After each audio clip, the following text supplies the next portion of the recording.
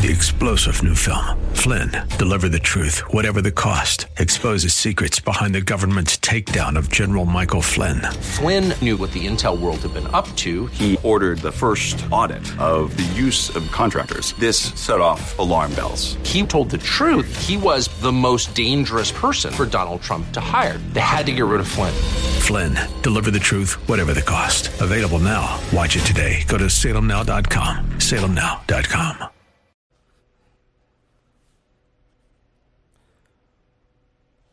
Well, this morning I want to start with a bit of an anecdote that I read earlier this week, and I think it speaks well to our topic this morning and a topic that we've been covering for several weeks now. Perhaps you've heard this joke before. There was a man in a hot air balloon, and he realized he was lost. He reduced altitude, and he spotted a woman below, and he shouted, "Excuse me, can you help me? I promised a friend I would meet him an hour ago, but I don't know where I am." The woman below replied, "You're in a hot air balloon hovering approximately 30 feet above the ground. You're between 40 and 41 degrees north latitude and between 59 and 60 degrees west longitude." "You must be in information technology," said the balloonist. "I am," replied the woman. "How did you know?" "Well," answered the balloonist, "everything you told me is technically correct, but I have no idea what to make of your information. And the fact is, I'm still lost. Frankly, you've not been much help at all.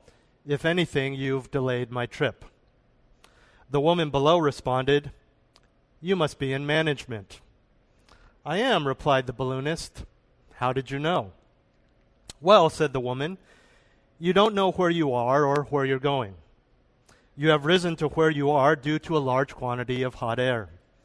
You made a promise which you've no idea how to keep, and you expect people beneath you to solve your problems.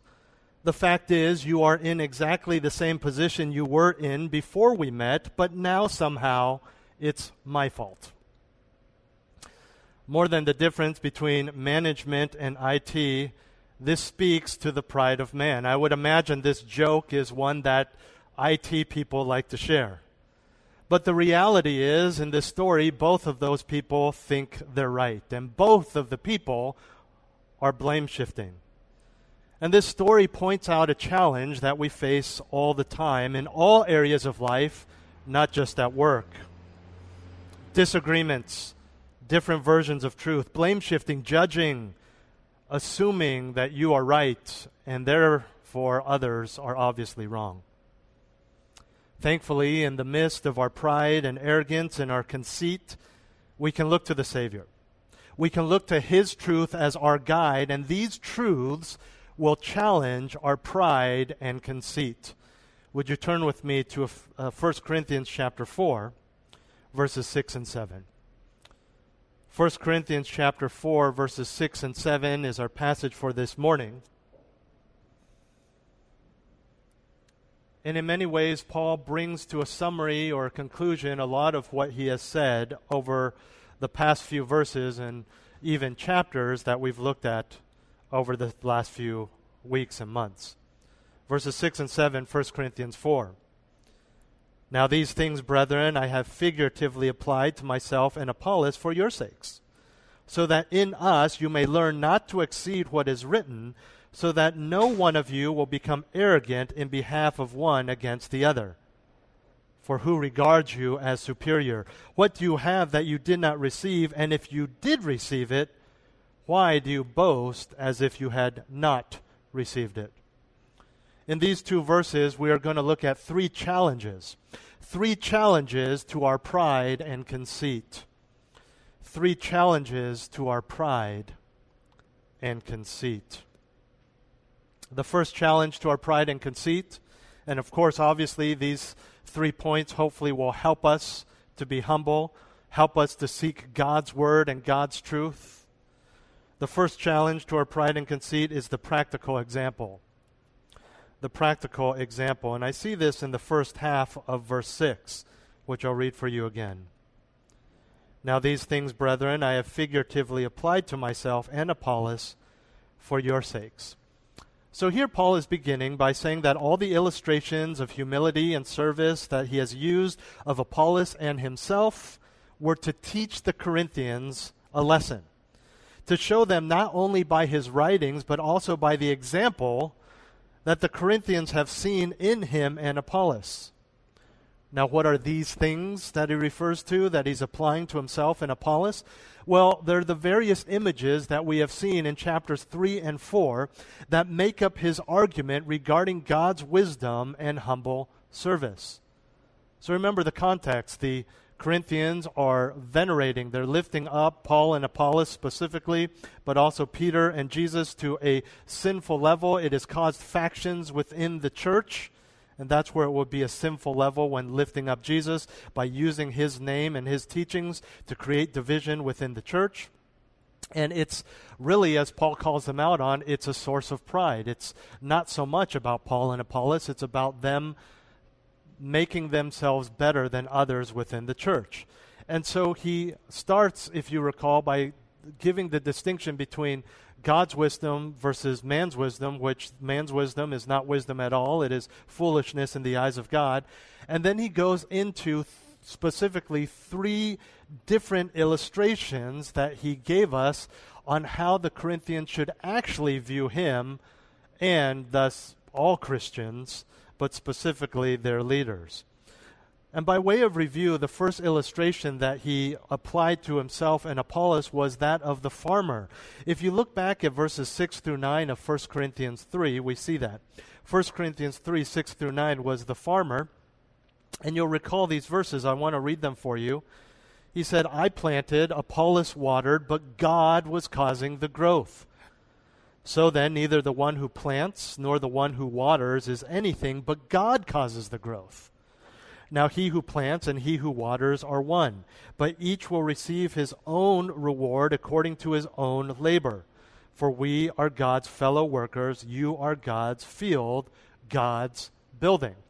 So again, he says, me and Apollos, sure, we watered, we planted, but it is God's ministry. God's the one who causes the growth. It's his farm, if you want to put it that way. He goes on right into the next verse to start the second illustration that he's applied to himself and the other church leaders, and that is that of a builder, the builder of the body, the builder of the building of Christ. Look at verses 10 through 15. We're still in 1 Corinthians 3. He says, according to the grace of God which was given to me, like a wise master builder, and you remember back in that day that would combine both the roles of the modern day architect as well as general contractor. He says, I laid a foundation, and another, meaning the other human teachers, is building on it. But each man must be careful how he builds on it. For no man can lay a foundation other than the one which is laid, which is Jesus Christ. Now if any man builds on the foundation with gold, silver, precious stones, wood, hay, straw, each man's work will become evident, for the day will show it, because it is to be revealed with fire. And the fire itself will test the quality of each man's work. Verse 14, if any man's work which he has built on it remains, he will receive a reward. If any man's work is burned up, he will suffer loss, but he himself will be saved, yet so as through fire. And then we came to chapter 4, and the passage right before the one that we're looking at this morning, he gave the final picture or illustration, which was that of the servant and steward. Look again at verses 1 through 5 of 1 Corinthians 4. Let a man regard us in this manner, as servants of Christ and stewards of the mysteries of God. In this case, moreover, it is required of stewards that one be found trustworthy. But to me it is a very small thing that I may be examined by you or by any human court. In fact, I do not even examine myself. For I am conscious of nothing against myself, yet I am not by this acquitted. But the one who examines me is the Lord. Therefore, do not go on passing judgment before the time, but wait until the Lord comes, who will both bring to light the things hidden in the darkness and disclose the motives of men's hearts. And then each man's praise will come to him from God. Now, as I alluded to earlier, All three of these illustrations that Paul has applied to himself have a common theme, and that is this. Christians, all Christians, not just church leaders, have a responsibility, but God is in charge. Christians have a responsibility, but God is in charge. And when I say God is in charge, it unpacks all of those things. It's God's ministry, it's God's church, it's God's word, it's God who has given you the responsibility and privilege. Christians have a responsibility, but God is in charge. And to go back over these illustrations, in the illustration of the farmer, in verses 6 through 9 of chapter 3, we saw that Paul and Apollos planted and taught the church according to God's instruction. But God is the one who changes the heart and causes the growth.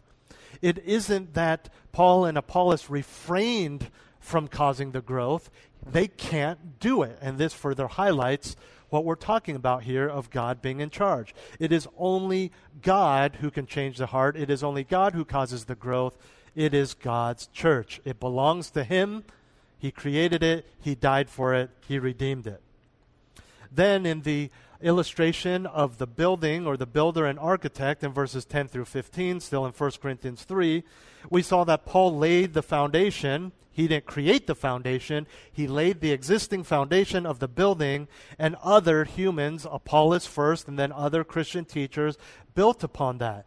But we saw that it is Christ who didn't create the foundation. Christ is the foundation. He is the very foundation of this building, which is the church. What's more, the reward that will be received at the judgment as a result of this building process will be based on not how much we've built, how well we built according to the world standards, but our heart attitude, right? The right heart is the desire for God's glory and the love of God. And so again, we see not only in the building, but the reward given because of the building and the foundation of the building is all God's. And finally, over the past 2 weeks, we saw this stewardship illustration, and Paul said, we are merely servants of Christ.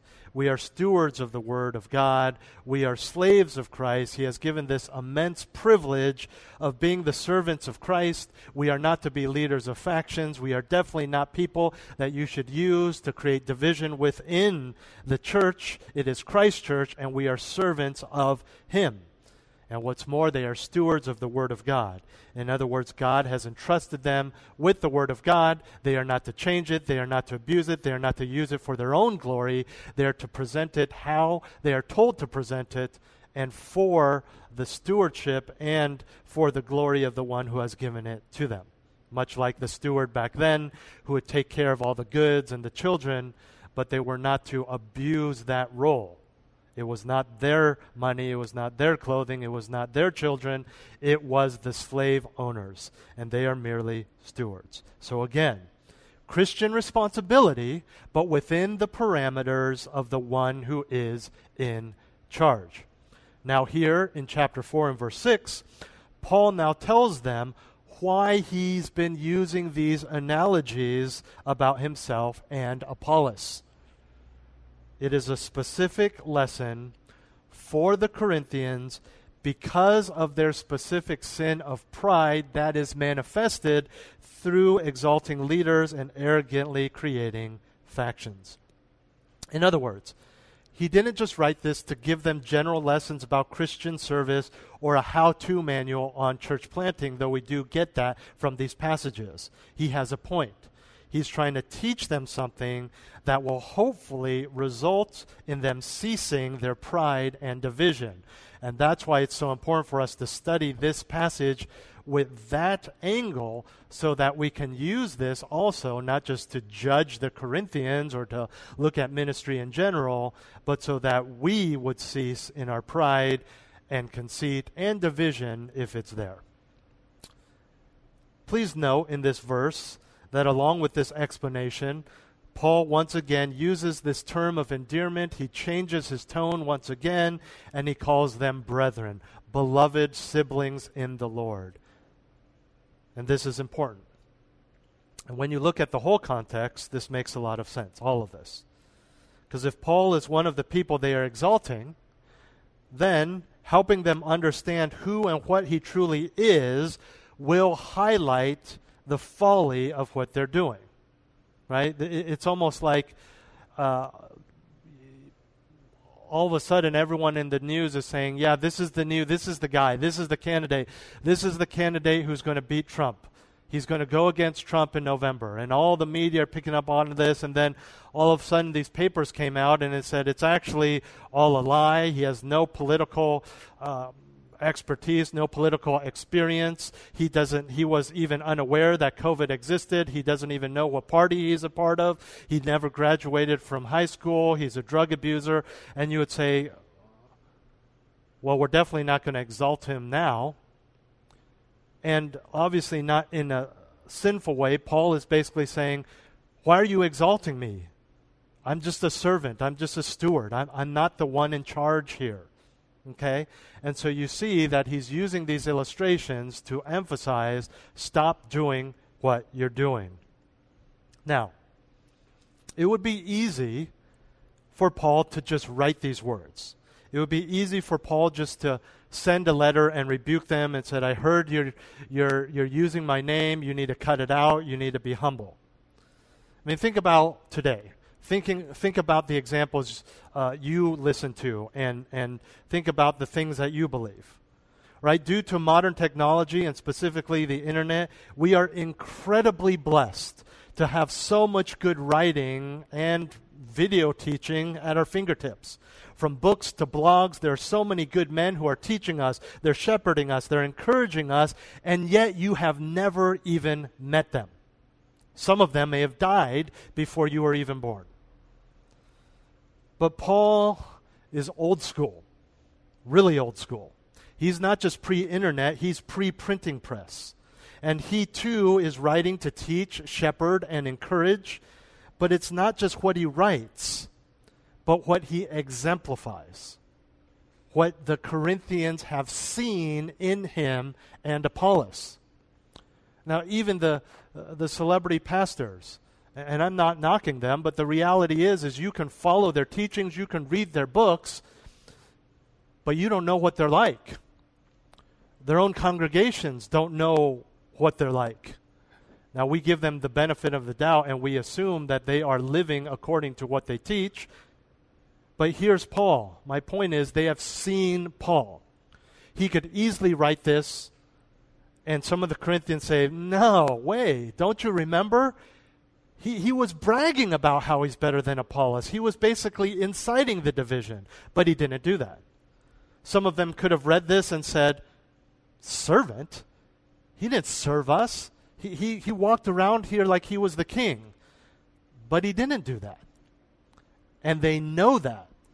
So obviously this is the Word of God. This is Scripture. It is true. But my point is that he exemplifies this. He lives this. He's not just saying this is how you should view me. This is how you should view me because this is how I lived in your midst. So this isn't just theoretical. It's not even merely theological. It is practical and it is exemplified. It is truth. And Paul's not overstating the fact of his humble service to combat the Corinthians' particular sin. It's truly who he is, what he believes about himself. And in a sense, you can say there's an accountability there because he couldn't write anything that would contradict his testimony and example that the Corinthians have seen. Now, with that in mind, we move on to our next point. Because Paul isn't just giving his opinion. Again, it is fact. And we've seen his practical example, but the second challenge to our pride and conceit is the purposeful exhortation. Look at the second part of verse 6. The purposeful exhortation. So that, he says, I applied these illustrations to myself and Apollos, so that in us you may learn not to exceed what is written, so that no one of you will become arrogant in behalf of one against the other. So again, in our last point, Paul explained why he used those examples thus far in the letter. And now he explains the why. the why of why he used those illustrations. In other words, he explains why he is applying those pictures to himself and Apollos. We've already said that there is a lesson here. And now he clarifies what that lesson is. I quote, "Not to exceed or go beyond," in some of your Bibles, "what is written." Now this leads to a final goal that we'll talk about in a minute. That phrase, "what is written," is a common phrase used in the New Testament to introduce a quotation from the Old Testament. We've seen Paul do this many times. But here, Paul doesn't quote a particular verse or particular scripture passage. And so he's talking about the scriptures in general, which is helpful. Specific verse in mind or not, we are not to go beyond anything that God has said. And we get this. As Christians, we understand this. This principle is why we practice expository preaching at Grace. And if you're not familiar, it is just going through book by book of the Bible, verse by verse, explaining every verse, if not every word. And the reason we do this, to connect to what we're saying about Paul, is the best way not to go beyond, as Paul warns us against, or to exceed what is written, is to make sure you understand what is written. Right? If you want to make sure you follow the instructions correctly, you're going to read those instructions over and over again. Those of you who like to shop at IKEA understand this very well, right? The first time you read the instructions over and over again and you built it well, maybe some loose drawers or something just because it was your first time. The second time you skimmed the instructions because you're like, I know what these dowels do, I know how to do it, and then the thing falls apart and almost kills your child. So the third time, you read the directions very carefully again. Because to make sure you do it right, you have to read the directions. And that's what Paul is saying here. Read the Bible, understand God's instruction. That's why we do expository preaching.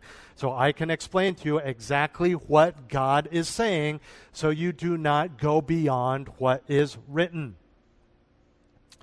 Now, we need to be careful because that phrase, "go beyond," I think in the English, just naturally we think to add to, right? Go beyond, right? If you say, I was going to run a mile, but I went beyond that. I ran a mile and a half, right? We usually mean we do more than what was intended, but it means more than just adding to.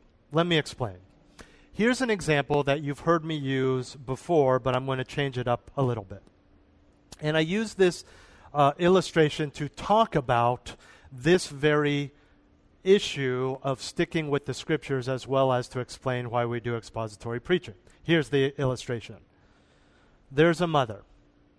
She sends her son out to the store to buy a loaf of bread. She's done this a dozen times. She knows exactly how much the bread she wants costs, and she knows exactly how much time it will take to get to the store, buy the bread, and come back, give or take how many people are at the store. Now, I'll be honest with you. When I give this illustration, I'm picturing something most of you, all of you probably have not seen, and that is maybe a little mom and pop store where we would buy bread when we were in Eastern Europe. Okay, but where you just go, there's no one else there, you grab the bread and you go back. Either way, you get the illustration. So, she says, here's $5. All I have is a $5 bill. I know how much the bread costs, so I want exactly $1.25 in change, and you should be back by lunchtime, which is in 30 minutes. Buy the bread, takes 30 minutes, $1.25 in change, one loaf of bread. Let's say he comes back an hour later with no change because he stopped at the arcade with the change and spent an extra half hour there. There's a problem. He has the bread. They can still have their lunch. So he obeyed his mom in that, but no change. And he's late. So he disobeyed. Just obeying one part and not two other parts is disobedience. But it would be just as wrong if he came back in half an hour with $1.25 change, as his mom instructed, but with a dozen donuts instead of bread. You got the time right, you got the change right, but you bought the wrong thing. It would be equally wrong, though perhaps financially helpful, if he came back in half an hour, but with no bread and had all $5 back. And so you see that disobedience is not just adding to, there's various factors to it that would equate to going beyond what is written in the Scriptures. Here's my point. When we say, or when I say, we must do exactly what God says and not go beyond it, everyone listening hears something different based on their experience. And they all allude to different scenarios with the boy and the $5. Some who have repented of and come out of legalistic or Christian cult backgrounds will hear me say, don't add extra man-made rules to God's Word. Others of you who have left liberal churches might hear me say, you can't just ignore certain passages, you have to obey all of them. Like the boy had to obey everything that the mother said. And still others, perhaps, who have left charismatic churches, hear you can't just worship God however you want. You have to look at the Scriptures, and you can't just disregard Scriptures altogether and just go by your feelings. So, when Paul says don't go beyond, it means don't add to, but also don't take away, and also don't disregard part or whole. When Paul says that, he means all of the illustrations that I've given. Okay? And all of those speak to this particular context of what the Corinthians are doing. Remember, they are lifting up and thus causing division and stoking their own pride and egos through Paul and Apollos. Now, the reason this is clear, and actually a very good example for us, because it is very clear in the Scriptures that pastors and elders and teachers of the church, such as Paul and Apollos, that Christians are commanded to give them proper honor and respect. 1 Thessalonians 5, 12 and 13. But we request of you, brethren, that you appreciate those who diligently labor among you and have charge over you in the Lord and give you instruction, and that you esteem them very highly in love because of their work. Okay, so you're supposed to do that. What's wrong? 1 Timothy 5:17. The elders who rule well are to be considered worthy of double honor, especially those who work hard at preaching and teaching.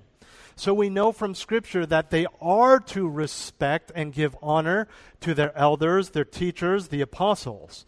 But within the Corinthian church, there were those who were misapplying these commands and truths on both ends. We know that some were going beyond honor and esteem as commanded to the point of worship and veneration and causing division. And some were not going far enough by only focusing on other pastors, and we will see in 1 Corinthians actually attacking the character of the Apostle Paul, not because of sin or anything he had done, but just making things up. And so again, we see two sides of them abusing a clear command. Some were ignoring it completely by criticizing Paul for his faithfulness. And so we need to understand that if someone is abusing something, it's not that we ditch that altogether. We fix it and go back to the Scriptures, see where we are going beyond, exceeding the Scriptures, and make sure we go back to doing what is right. Now, oftentimes we add to our Christian behavior with our own convictions, and that's fine, as long as you don't lift it up to the point of Scripture. Like your view on entertainment or your view on smoking or drinking. Well, how do we not lift that to the point of Scriptures? Well, if you use that as a form of worship, then that's great as long as your heart is right. You know you've lifted it to the point of Scripture in your own mind, even if you'd never say it's the same level as Scripture. If you're judging other people for doing what is not forbidden in Scripture, or you even go out and you tell people that they are not supposed to do those things if they are a Christian. Okay? When you do that second one, well, the first one too, not only are you putting your convictions on the level of Scripture, you are putting your opinion on the level of God's truth. So we must be careful. So, Paul reminds them of what a true servant is so that they would learn not to exceed what is written. When you exceed the Scriptures, you are no longer doing what God expects of you, but what you want to do. Thus, even loving appreciation and loyalty are polluted with pride and conceit. That's a secondary lesson that Paul is trying to teach them, and we see this in the last part of the verse. So that none of you, or no one of you, will become arrogant in behalf of one against the other. The word arrogant literally means to puff up, right? And we use that illustration when we talk about pride, right? The proud as a peacock, right? Because we're talking about when he puffs up his feathers. It means literally to puff up, to inflate, to blow up, to fill with hot air. Remember the accusation of the IT tech to the man in the balloon? The avoidance of boasting and puffing oneself up is the final goal of this teaching. Okay? And it's not that we can work backwards and say, well, I don't really struggle with pride, so I don't have to adhere to not going beyond the Scriptures. You get that. He's just going from big picture to smaller. It's a fun thing. I'm sure there's a scientific name to this. I know that there's animals, right? Genus, species, family. I probably got the order wrong, but we've been trying to teach our boys that at dinner time, going from big to small, right? Food, vegetable, green beans, right? And so trying to teach them categories, and that's what Paul is doing. He's going from big idea to smaller to specific, okay? So the point is, all of these apply, even if when he gets to the specifics, it doesn't apply to you. And we've seen that throughout 1 Corinthians because we don't really have division like the Corinthians had, and where you're exalting different people, exalting me or exalting John MacArthur or exalting R.C. Sproul to the point that you're causing division in the church. But that doesn't mean we ditch the whole thing and don't apply it. So in the same example, from my dinner time, even though we may not have green beans that day, that doesn't mean a vegetable isn't a food. You see what I mean? So this still all applies and needs to be adhered to. So, the avoidance of boasting and puffing oneself up is the final goal of this teaching. Paul specifies that the arrogance is, quote, one against another. And that's simply what we've talked about all along, that they're taking one individual, Paul, and pitting him against Apollos, Apollos against Peter, Peter against Jesus, whatever it may be, and that's no good. You can argue that it's a pride in persons, right? It's a pride in that individual, Paul, Apollos, Peter, but ultimately, it's still pride. And all arrogance is about me, myself, and I. All pride, no matter what form it takes. Bragging about your company being better, bragging about your favorite pastor being better, bragging about whatever. Pride is pride, and ultimately it is about yourself. And that's why we see that Paul's not just saying, hey, don't do this, we shouldn't be worshipped, we're just servants. He says, you guys are being proud and you need to repent. Okay? So that's the purposeful or exhortation. We've seen the practical example before that. Thirdly and finally, the personal evaluation. The personal evaluation, we see this in verse 7. For who regards you as superior? And what do you have that you did not receive? And if you did receive it, why do you boast as if you had not received it? To drive the point home, Paul uses three rhetorical questions, which we see in many of his epistles. He starts with a general belief among the Corinthians about themselves. Who regards you as superior? Now, as you know, even in today's English, A rhetorical question doesn't expect an answer. It's a question to prove a point because the answer is very obvious. Okay? So who regards you as superior? The word regards means to judge between two things or two people, to make a distinction, to make a difference. And that's why in the ESV it says, who sees anything different in you? The NIV says, who makes you different from anyone else? And we know from the context, because of the pride and division, that the NAS says superior because the Corinthians are thinking not just that they're different from one another, but that they're better than one another. So who regards you as superior or different in a positive way? Okay? It's a distinction that each individual Corinthian is making, which ultimately makes it us versus them, or me versus him, or her versus that guy. As with all conceit, this becomes a problem because if everyone thinks they're better than others, then obviously nobody is right. Especially in this case, as evidenced by the next question, what do you have that you did not receive? This is a good question for all believers. This is not just Paul talking about his instruction to the Corinthians. This is applicable to all believers. This builds off of the first question, which emphasizes that they aren't superior and nobody regards them as such. Not Paul, not Apollos, and definitely not God. I mean, if Paul and Apollos see themselves as servants and slaves, do you really think they see these other Christians as something beyond that? Anyway, the point is that even if we do have more than what others have, and the world, by the world standard, by our company standard, by our socio-economic standards, we may have more than them and be considered superior by them. The reality is that what we have been given, or what we have rather, was given to us. And this, of course, applies to all things spiritual as well, right? Specifically, it was given to us by God.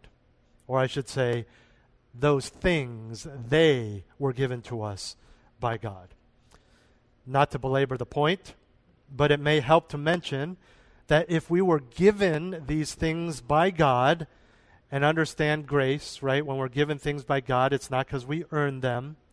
If we were given these things by God, then we are neither the creators nor the bestowers. And that's very important because we sometimes act as if we are. And by the way, in case you're a little confused, but isn't it saying that, didn't we look at that we will be rewarded with eternal reward based on our heart attitude and our actions? And the answer is yes, but the bigger picture is what we're about to talk about, because even your ability, even your desire, even your salvation was a gift from God. So here's the idea. Back to a couple weeks ago. If a slave has been chosen by his owner to become the house steward, okay? So now he's taken out from the field and he's brought into the house to now have this higher responsibility. It is a huge responsibility. Remember, we talked about he would be over the stewardship to make sure that there was enough food, there was enough clothing, there was enough fabric. Remember, this is a time where food and fabrics were not as easy to come by, right? You didn't have many different outfits. They were to last a long time. Even they were in charge of the tutoring the kids, or if they had other slaves tutoring them, to oversee the tutoring. So it was a huge responsibility. It was a great privilege. And now he might now live in the house instead of the slaves' quarters or sleeping out in the field. Okay? Now he has nicer clothes than other slaves. He has a more comfortable bed. He has direct access to the master. He has a larger tummy because he's well fed. He's not starving, and he's not working under the hot sun doing manual labor in the fields all day. But he still has no right to look down on the other slaves as if he was better, because he only has what he has because of the master's choice, because of the master's training, and because of what the master has put on his table and in his bedroom. We are only what we are because of the master's choice and because of the master's training or gifting. That goes to spiritual gifts as well as hobbies and abilities. So, the implied and expected answer to this question is nothing.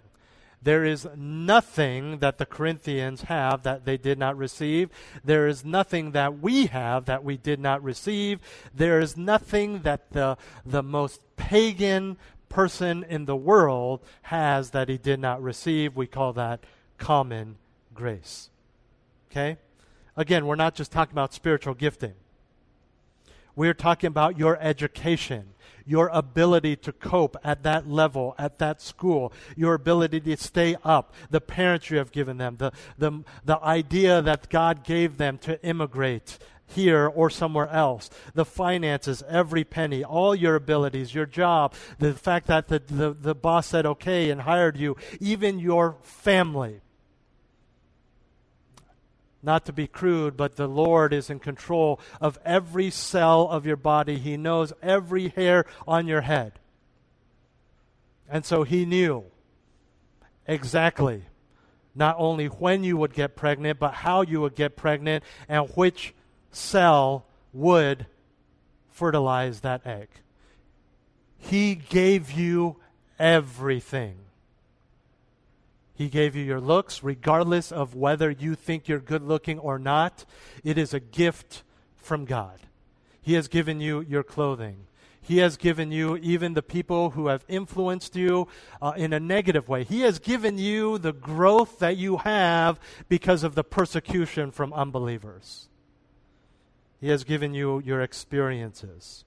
He has given you the tolerance in those early days when you thought it was nasty for coffee or energy drinks, so that you could study, so that you could get to where you are. Some of you are working and going to school. God gave you that. God gave you the roof over your head. Yeah, you can complain that it leaks. You can complain about the cost of all of those bids to replace your roof, but God gave you that. God gave you the ability to choose between a $7,000 and $10,000 bid. God gave you the ability to say, well, the $10,000 is more expensive but affordable. God gave you everything. Everything. We praise Him. And we don't use these things and say, I'm better than you. I'm better than you because I'm a pastor. I'm better than you because I went to seminary. No, God gave me that. You're not better than someone else because you're the CEO and this other guys and started at the company the same time as you. No, God gave you that. Do we work hard? Yes. Is there responsibility? Yes. But God gave it all to you. Everything. And so, with the answer, the implied answer to that question, we have a logical segue to the next question that brings us back to the situation at hand. Right? What do you have that you did not receive? Nothing. The final question, and if you did receive it, which we did, why do you boast as if you had not received it? In other words, why do you brag as if you earned it yourself? And therein lies the heart of the issue. You're acting like you earned it when you had nothing to do with it. Again, there's a place for human responsibility. There is a need for us to obey, to wake up, to not be lazy, to do the hard work of disciplining yourself for godliness, no doubt. And there's a place for us to recognize in you your hard work and your faithfulness and your diligence and dedication. Thank you for that. But that is very different than pride. There is no basis for pride and conceit and arrogance because ultimately it was all given to you. As Paul writes, there is no foundation for boasting. Think about it. Although you may do it because of what people will classify as a lack of self-confidence, the reality is all self-conceit must be based on a belief of superiority, as if our gifts were earned or self-bestowed. Otherwise, you would only boast in God. Otherwise, you would not have low self-esteem. You wouldn't even be concerned about the word esteem. All you would care about is the glory of God. The Corinthians' boasting, as I have said to you many times before, shows that they miss the whole point of the gospel of grace. That ultimately is why this is so offensive, so sinful, and worthy of Paul's time and rebuke. But again, here's why. Not only does the acknowledgement of grace, that is, that all things have been given to you undeserved by God, keep you from boasting or thinking yourself superior, grace also leads to humility. Grace leads to gratitude. Grace leads to shaking your head when people praise you and instead say, not me, it's all him. I appreciate that, but praise God. See, it does take discipline. But it doesn't take discipline to be thankful. What the discipline needed here is to appreciate grace.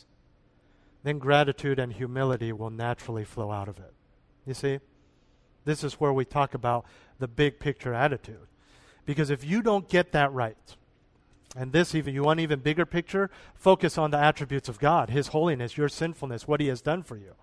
Then understanding grace becomes easier. Then thankfulness naturally flows. Because if you just say, well, I just want to be the kind of guy that encourages people. I just want to be the kind of guy who is more well-respected, which then just goes back to the problem of what we're talking about, because it's all about you. But if you start there and just focus there, and you train yourself to be, but to say thank you, and perhaps even on a selfish level, you get yourself to actually have a heart of thankfulness, but it's not directed at God's grace, then you're just a legalist. And you're going to get to heaven one day, and there's going to be all of this wood, hay, and straw labeled gratitude that's going to burn up. You see. You have to focus on God's grace. You have to train yourself to recognize you don't deserve anything outside of what you have earned yourself in the eyes of God. And in case you're wondering what that is, I'll just summarize it with one word, and that is hell. The only thing you have earned is hell. You have not earned your salary. You have not earned your giftedness. You have earned hell. And everything else is a gift from God. See, worldly wisdom and self-sufficiency as opposed to grace lead to boasting. It leads to judging. The fact that the Corinthians are puffed up against each other effectively and practically denies that God has given them all things. And what they should be doing is praising God with proper humility, humbly expressing gratitude. And that's what we should be doing as well. And so I hope that as you think through this passage, you understand that on a practical level, what Paul is doing is challenging us as those who challenge other people. He's challenging us on our pride and conceit through his practical example, his purposeful exhortation, and his personal evaluation. Now these things, brethren, I have figuratively applied to myself and Apollos for your sakes, so that in us you may learn not to exceed what is written, so that no one of you will become arrogant in behalf of one against the other. For who regards you as superior? What do you have that you did not receive? And if you did receive it, why do you boast as if you had not received it? Let's pray. Heavenly Father, I pray that we would learn from this and we would evaluate our lives. Help us to focus on grace. Help us to appreciate grace. Help us to think biblically of you and biblically of ourselves, and therefore have a greater understanding and appreciation of grace, that we would be humble. I pray we would take to heart what we have learned this morning, and we would use those, and your Holy Spirit would help us to combat our pride and conceit. In Jesus' name, amen.